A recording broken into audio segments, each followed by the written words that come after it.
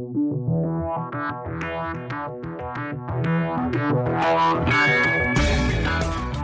welcome to another episode of Pat and the Fat Man, where we talk about movies, sports, and whatever else comes into our little head. You know the one.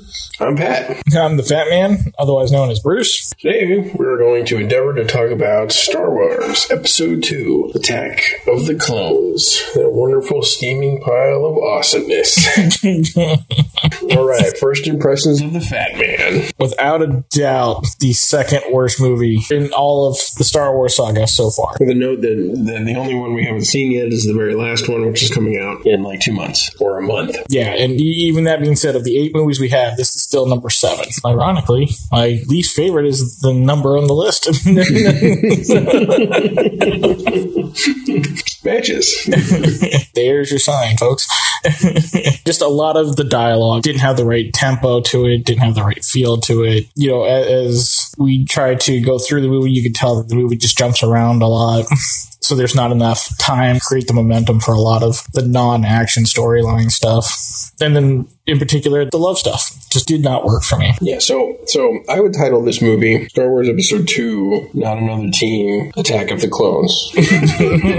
Movie. Anakin Skywalker, the teenage years. Yeah, so whereas of the first movie, and obviously I can only recognize this stuff after being old, I can't recognize it while I'm watching it. The first movie is a kid's movie, through and through. You know, there's a little bit of adult stuff in there, but everything is like super obvious, all the scheming, you know, the characters are obviously built for kids. It's a kid's movie. Mm-hmm. The second movie is like a teen B movie that you go to neck with your girlfriend. This is, you know, not another teen movie.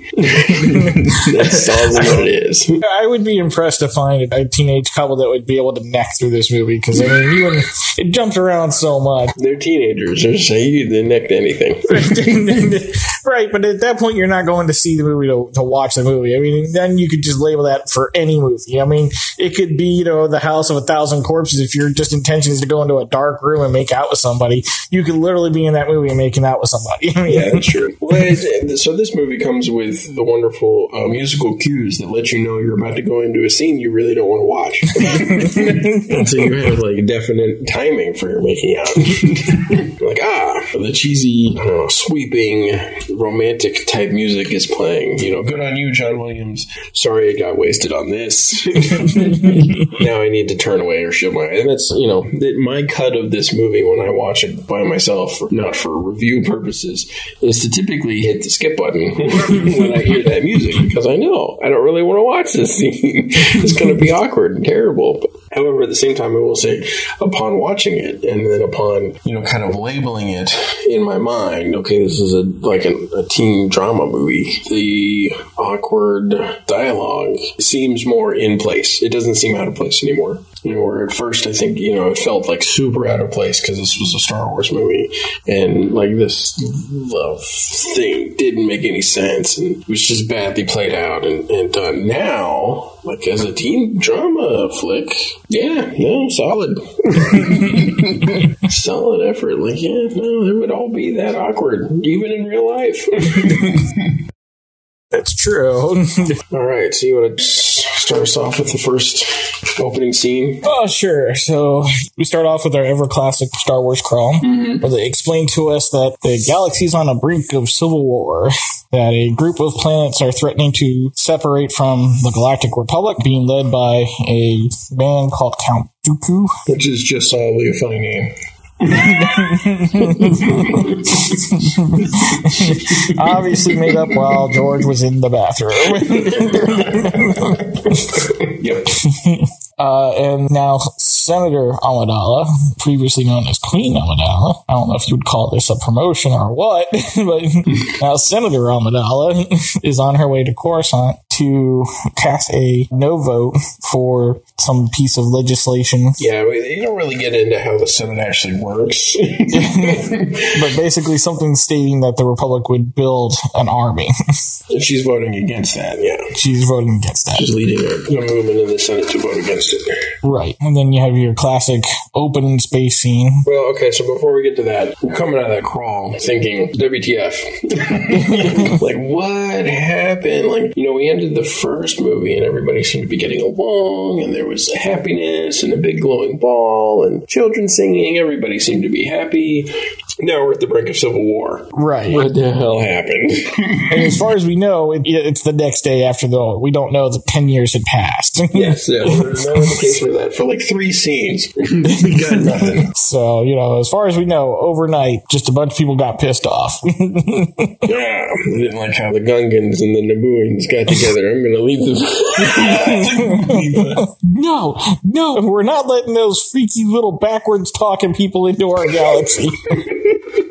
You realize they're already part of the guy. We're just like letting them in as being, no, we're out. So then, we got our open into space scene. And once again, we have the Naboo version of a Cadillac coming towards Coruscant. And this version of a Cadillac, it's like a space Escalade. The Nubian version of the Cadillac. Nubian Escalade. Yeah, what's a Nubian? Totally discreet. Yes. Except that it's completely covered in chrome.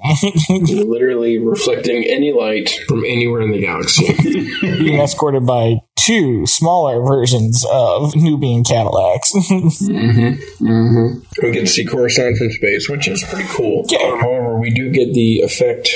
And this is something I noticed both in this movie and in the second Matrix movie. And so I think it's more of a sign of the times, I guess. But the computer-generated graphics were less believable in this movie than they were in Episode 1. For some reason, Episode 1, they looked sleeker. They just looked better and more believable. In this one, there was, more fuzziness to it. It didn't look quite right. We were... And I think that was because the technology had gotten to the point where they were willing to display it in places that weren't just like dark, or it wasn't just an addition to something real. It was the thing itself now. And so because of that, it didn't look as good. Well, I think what they were kind of looking at is they were just trying it out on finished films just to see what the reaction would be. Because they were like, okay, we can do this, but we don't know how people are going to react to it. Like, how much do they like what we've done, or what they wanted out of it, Right. They weren't sure how to get the most out of the technology. Yeah. So I think that's why a lot of that happened, is because ooh, new stuff. Let's see what we can do with it and what people want us to do with it. Yep. It turned out not to look great. Or it looked better last time than this time, but I think it's because they just used more of it this time. Right. So the Escalade comes to land on a platform, and the 2 escort ships land next to it, which is going to be important. And then you see the ramp come down from the Escalade, and as the people are descending the ramp, the ship explodes.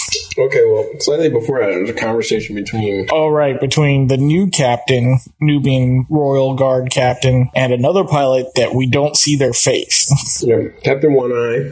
Right, Captain One Eye. Yep. And unknown pilot. Yep. And then, then explosion. Explosion. This is definitely not a kid's movie, because now we see a whole bunch of people die up close. And the real people. Then all of a sudden, the masked pilot starts running towards the scene and takes off the mask, and it's, surprise, Senator Amidala, because nobody saw that coming. Yeah, I'm going to go ahead and admit that this time, I don't know if it caught me the first time I watched the movie, but definitely this time, I had forgotten about that, and I was like, oh yeah. Like, the explosion startled me. Like, when the explosion happened, I was like, oh yeah, now I remember. But like, when the explosion first happened, I was like, what the? Oh yeah. Because, it's not like we haven't deployed this type of strategy for protecting the senator or / Amidala in particular before. Yes, like the entirety of the first film. Right. So the captain says, my lady, we gotta go. It's not safe for you here. She did her job. Now you must do yours. And we move on. Amidala's thinking, man, you're the lucky one. I gotta be in the rest of this movie. So then we get to intrude on a meeting between Chancellor Palpatine and the Jedi Council, effectively. Or, 4 of them or 3 of them. We get Sam Jackson, the Jedi, Yoda, and Giant Head guy. Oh, yeah. Kiadi Mundi. Yep. In this stage, still no idea how long it's been since the last movie, other than, obviously, the Queen's not the Queen anymore. That's pretty much your only indication. Yeah, that, now Yoda is CG. Yeah, he's walking and doing his thing. Funny enough, I talked about the unbelievability of a lot of the CG in this movie. I did not find Yoda to be terribly unbelievable. Right. He was probably the most believable CG thing in the whole film. Him and R2, I would say. Yeah. Yeah, I'll stand by that. So in this meeting, they talk about if the Separatists do leave the Republic, the Jedi wouldn't be able to protect the Republic because there aren't enough of them. That they're basically police officers. They're not soldiers. Mm-hmm. They finish their meeting. Yoda and the other Jedi Masters get up, start walking towards the door where Senator Amidala comes in. Yoda expresses his relief. Hey, you're not dead! Right. Right. I was really sad when I heard you were dead. And increased security is suggested.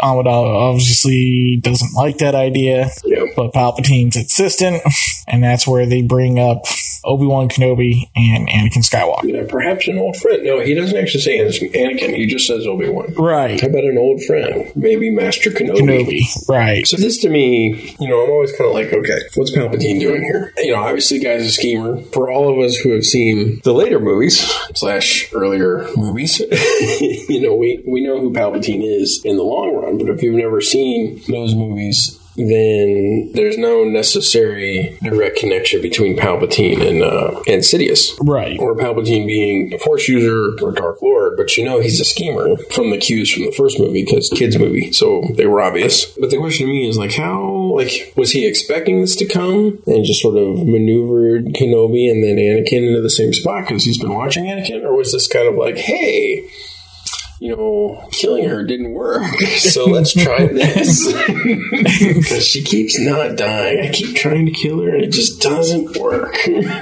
Well, I think I mentioned this before off air. Palpatine, he accounts for everything. There's nothing that's not part of his plan. He's like, I totally saw that coming. You're like, did you really? And it's like, no, he just hedged all of his bets so that way, no matter what happens, he can divert down that path. Yeah, so I'm wondering, okay, this was like plan C or B. Like plan A was her to die. Right. Of course she doesn't, because she never dies. So this was plan B. Right. But I'm wondering, how much of the subsequent stuff that happens between Amidala and Anakin is part of the plan, or is it something that just happens and he's like, oh, I can use this later on? Because this is honestly the stone that gets the whole thing rolling, right? He's like, aha. Right, but he had to have known Anakin's kind of predilection towards Padme to begin with. So he creates a scenario where she needs help. And, if Obi-Wan hadn't been available, he probably would have asked for him by name. That's true. Yeah. Just knowing the situation. I mean, yeah, sure, it was probably coincidence that they happened to be available, but even if they weren't, he would have probably requested that they pull them for whatever assignment they were on to protect the senator. Yeah, that's a good point. Okay, so you may have to go into why you think Palpatine would know about how Anakin feels about Padme. Oh, well, because we know that he's, a Sith Lord. So if I was just going blind, watching it new, I wouldn't know about their relationship at that point. But, obviously, since I do, that he would have drawn all that stuff from him. That he would have, fed through his feelings and through his mind and all that. Because Anakin doesn't suspect him at all about anything. So yeah, because we get later on that they have a relationship. Right. It's like you said at the end of the first movie that he would be watching his career with great enthusiasm. Right. Right. Sorry, I can't not do that laugh. All right, so where do we go from there? There goes to the elevator where we find our now aged Obi-Wan Kenobi and Anakin Skywalker. Yeah. And while Obi-Wan Kenobi has obviously gotten older because he has a beard, right? Anakin has gotten older because he's 3 to 4 feet taller, right? and way whinier. And whininess is a sure sign of age. And, right off the bat, we get the first questions of, okay, so apparently I've missed a lot, because Anakin starts talking about how nervous he is and how he's thought about her every single day and that sort of thing.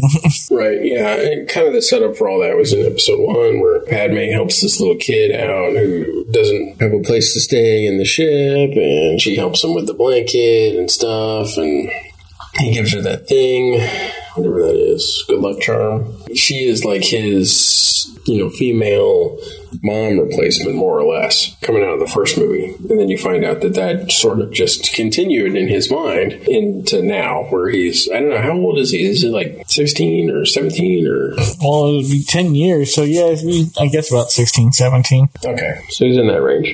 Yeah. They have a conversation on the elevator. Talk about being nervous. And what else do they talk about? I think that's about it. That's how memorable that scene is. I mean, I remember it, but I'm pretty sure that's just about it. Yeah. Obi-Wan's giving him pointers about minding his feelings. Right. So they get up to the floor, the door is open, and who greets us? None other than Jar Jar bleeping Binks. Yeah, best character ever of all time, most favorite, coolest guy. Everybody loves him. Yay, Jar Jar. Shoot me in the face. And he's super excited to see Annie. Yes. And Obi. Yes. Greetings there. Introductions are made. Obi-Wan's good to see you. Annie, my goodness, how you've grown. And then we go right into what I know you want to talk about. This most awkward, and it's just such...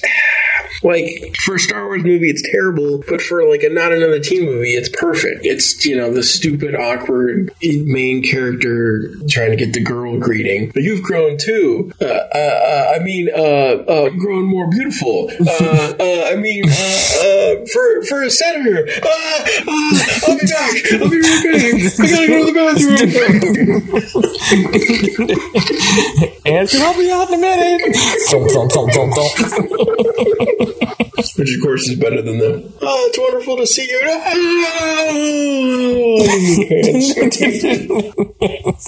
So after that awkward moment, they get to talking about her security. Security's like, it's more dangerous than she says. And then she's like, I just need to know who's trying to kill me. And Obi-Wan says, I'm just here to protect you. And then, of course, Anakin butts in, but I'll find your killer. Yes, I swear to you, we'll find your killer. And you just see Obi-Wan give him the, what the bitch? Well, looks like a bitch just stepped out of line. And the movie did a good job of escalating the tension in the room, because you see Amidala kind of looks at her security guy, and the security guys they're both the two superpowered individuals appear to be arguing with each other. Maybe we should just fade into the background. I don't really think they were worried about their superpowers, going up against each other. I think they were just more well, this is awkward. Father and son are having a fight. Yeah, you kind of have both aspects, because I gotta imagine anybody in the Star Wars universe who is not a Jedi, whenever a Jedi enters the room, you're just kind of I better be on my best behavior, otherwise this guy's gonna cut me in half. Nobody's gonna look about elsewise, because he's a Jedi. If you're a Jedi and you cut somebody in half, well, obviously you deserved it. No, I agree with you. Definitely the awkward father-son fight about them, which is funny. It's hilarious to me, because you have Obi-Wan arguing, we're not here to get into an investigation. Right. Which is exactly what Obi-Wan ends up doing. And Anakin arguing that, just being security, we're overpowered for security. Obviously, we're supposed to be here to investigate, which... being security is all he ends up doing. Right, but that's per direction from the council, though. That's the difference. It wasn't like they just ended up in it and they just had truly natural flow. And Obi-Wan's, argument is that those aren't our orders. Right. I just think that's funny that he's arguing for the thing he ends up doing, against the thing he ends up doing. Right. And also against the storyline that is way better than the other one. Right.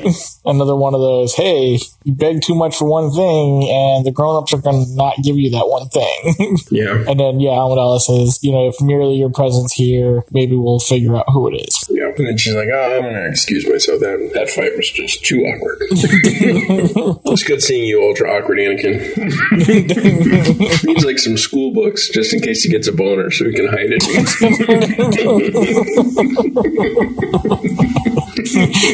Or like American Dad do the awkward monkey walk. That's why they've got all those robes. That's why they got robes. It's the science fiction version of a trench coat.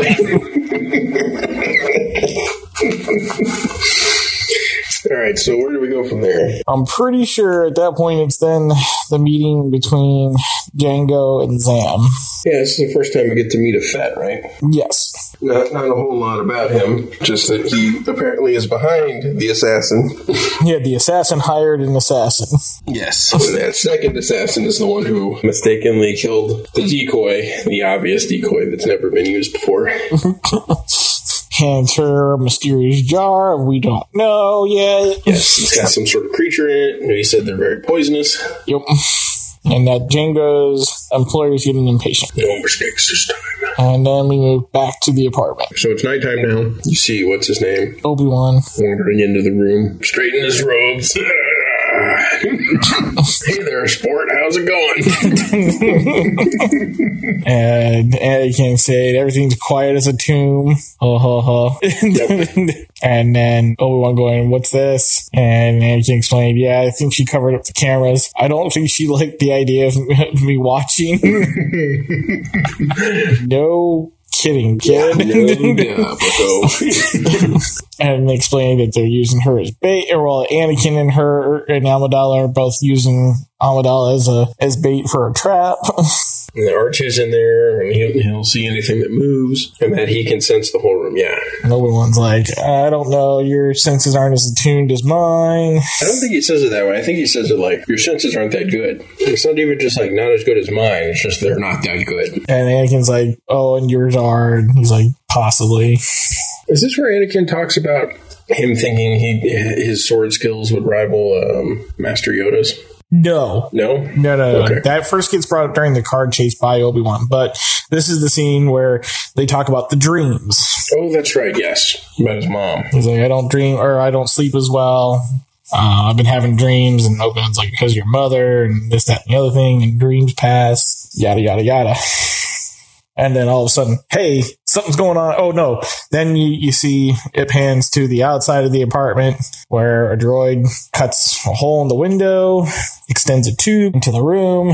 Two worm-like things drop out, start crawling towards Amidala. The most badass worm-like things ever, because they totally recognize when R2 spots them, and they like hide. And it's hide, and they stay still. And then when he goes back to sleep, then they go after Amidala. So there's two things going on there. Number one, somehow they seem to know how to invade security systems, which is pretty cool. And number two, they know how to go and immediately try and kill whatever happens to be living in the room. Which is not how predators normally act unless they're hungry. In general, they're going to leave stuff alone unless there's like motion or something. Well, yeah, but I mean, if they sense that there's something alive in the room, which, I mean, depending on how they perceive things, wouldn't be so hard. Still, I mean, pretty badass creatures. Definitely not dumb worm things. Wasn't there something that Obi-Wan and Anakin were talking about? They come back to about the end of the dream thing. Mm-hmm. Anakin's like, I'd much rather dream about Padme. Obi-Wan's like, your thoughts betray you, and, careful, and she's a politician, you can't be trusted, and yada, yada, yada. Yeah, he's like, most of them are bad, but I think there's one, two or three that are good. Chancellor Palpatine, I think he's a good man, and you kind of hear Obi-Wan trail off. And that's when I sense it too, and then they go charging into the room, and Anakin, with surgeon-like precision, with a massive laser sword, was able to cut two small worm-like creatures off of Padme. Yep. And now, despite all the talk of how reckless Anakin could be, not all the talk, but the insinuation that Anakin's reckless, Obi-Wan goes all Leroy Jenkins, jumping out the window and grabbing onto the probe droid. Out of the window. You know, they're like a million stories up because there's no way to tell. Grabs a hold of the floating droid, which obviously only has a tiny engine on it, but somehow keeps him up and alive. Space. Not the first instance of I'm a Jedi, so I do what I want. Right. But there's definitely a lot more of that in this movie than there was in the first movie. Right. I do what I want. I do what I want. Well, that's because Qui-Gon was the responsible adult.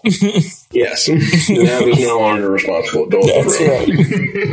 You have a guy pretending to be a responsible adult and a guy who's definitely not either of those things. Right. So then we go to our first real action sequence of the movie. It's a chase scene. Obi-Wan is being dragged through the city while clutching to dear life to this probe droid.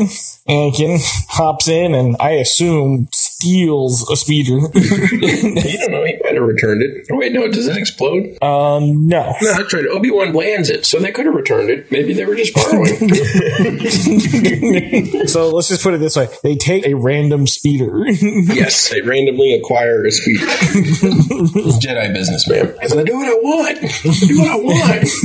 Wild, crazy chase scene. Some banter back and forth about Anakin's piloting skills, and the bounty hunter takes a pot shot at Obi-Wan after she sees him coming. Right. And it blows up the droid, and he starts falling, and lo and behold, Anakin is there to catch him, because Jedi. Right. And there's some, thanks for dropping in, I think. I want to say that was said. If it wasn't said, then I feel like it was said, so I'm just going to say that it was said. More chasing. Funny line about Stanley power converters. Anakin following his Jedi senses. Obi-Wan going, hey, he went that way. Scold. And then, of course, now it's Anakin's turn to go Leroy Jenkins. She'll excuse me. He just jumps over the side. Yeah. Excuse me, Master. Sucker! Of course, that was a no-no. Yeah. Because, Obi-Wan's like, I hate it when he does that. It's like, come on. You literally just did it. You're his teacher, and you literally just showed him to do it. Right. Now you're getting all complaining sad about it. Anakin, in true smart young person fashion, decides he's just going to tear the speeder apart. Yeah, that makes sense to me. While it's in midair. Mm-hmm. So it just naturally comes crashing down. So before that point, he's like trying to slice into it with the lightsaber to get shot out of his hand, more or less. And lucky for him, Obi-Wan's there to catch it. Right. Which becomes a thing later in the show. They crash land, and the bounty hunter runs off into a nightclub. Where it runs through the city for a while and then runs into a nightclub. And then Obi-Wan lands the speeder safely, which he's obviously going to return to the fine citizen. You seem really intent on making sure that point is made clear. Come on, we don't want to sully the Jedi, Bruce. So you're a Jedi apologist, huh? You start a slogan, back the saber. Mm-hmm. That's a pretty good slogan. Have you been you've been coming up with this for a while, Bruce? Well, that's how idiotic it is. It just came up. Back the saber. I like it. Let's do it. Thin blue line, with the blue saber. Oh, God. No, I don't think he's involved. I'll bring him into this. Oh, my God. So the ever kind of foreshadowing joke is made, first, hey, protect this weapon is your life. Yep. Why do I feel you're going to be the death of me? It totally is. Right. Wait, that's not funny.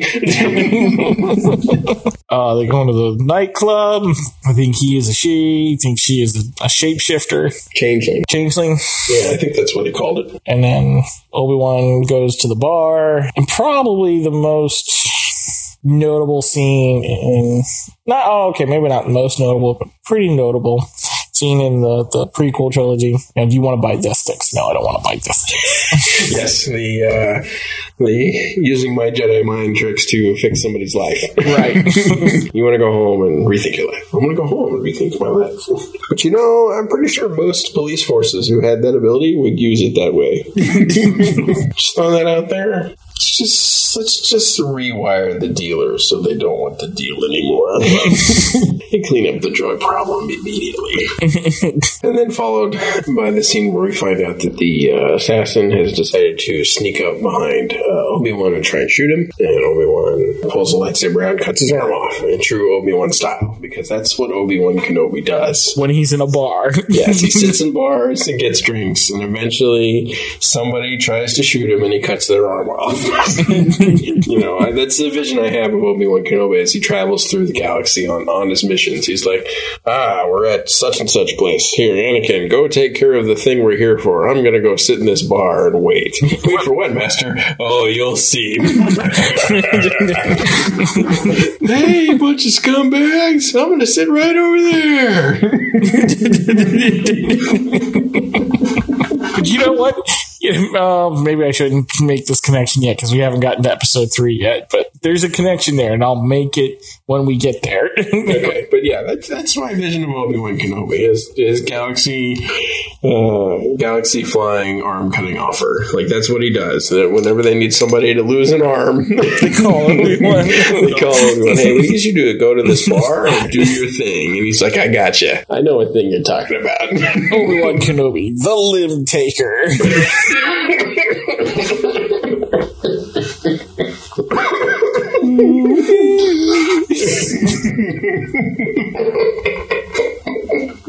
These are not the droids you're looking for.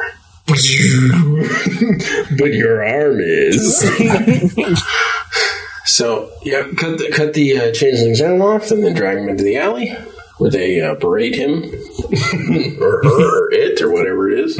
Try to get information from the changeling, and all of a sudden get shot with a dart to the neck by Jango Fett, who escapes with his jetpack. Yeah, so part of me doesn't understand how and why he escaped. They obviously didn't let this thing go. They chased it quite a bit, and yet when it gets killed, they don't chase Jango. And he's not that far from them, and he flies with like a jetpack. I mean, seriously. Well, you gotta think about it like this, though. They just got done chopping a person's arm off who ends up dying in the street outside a few minutes later.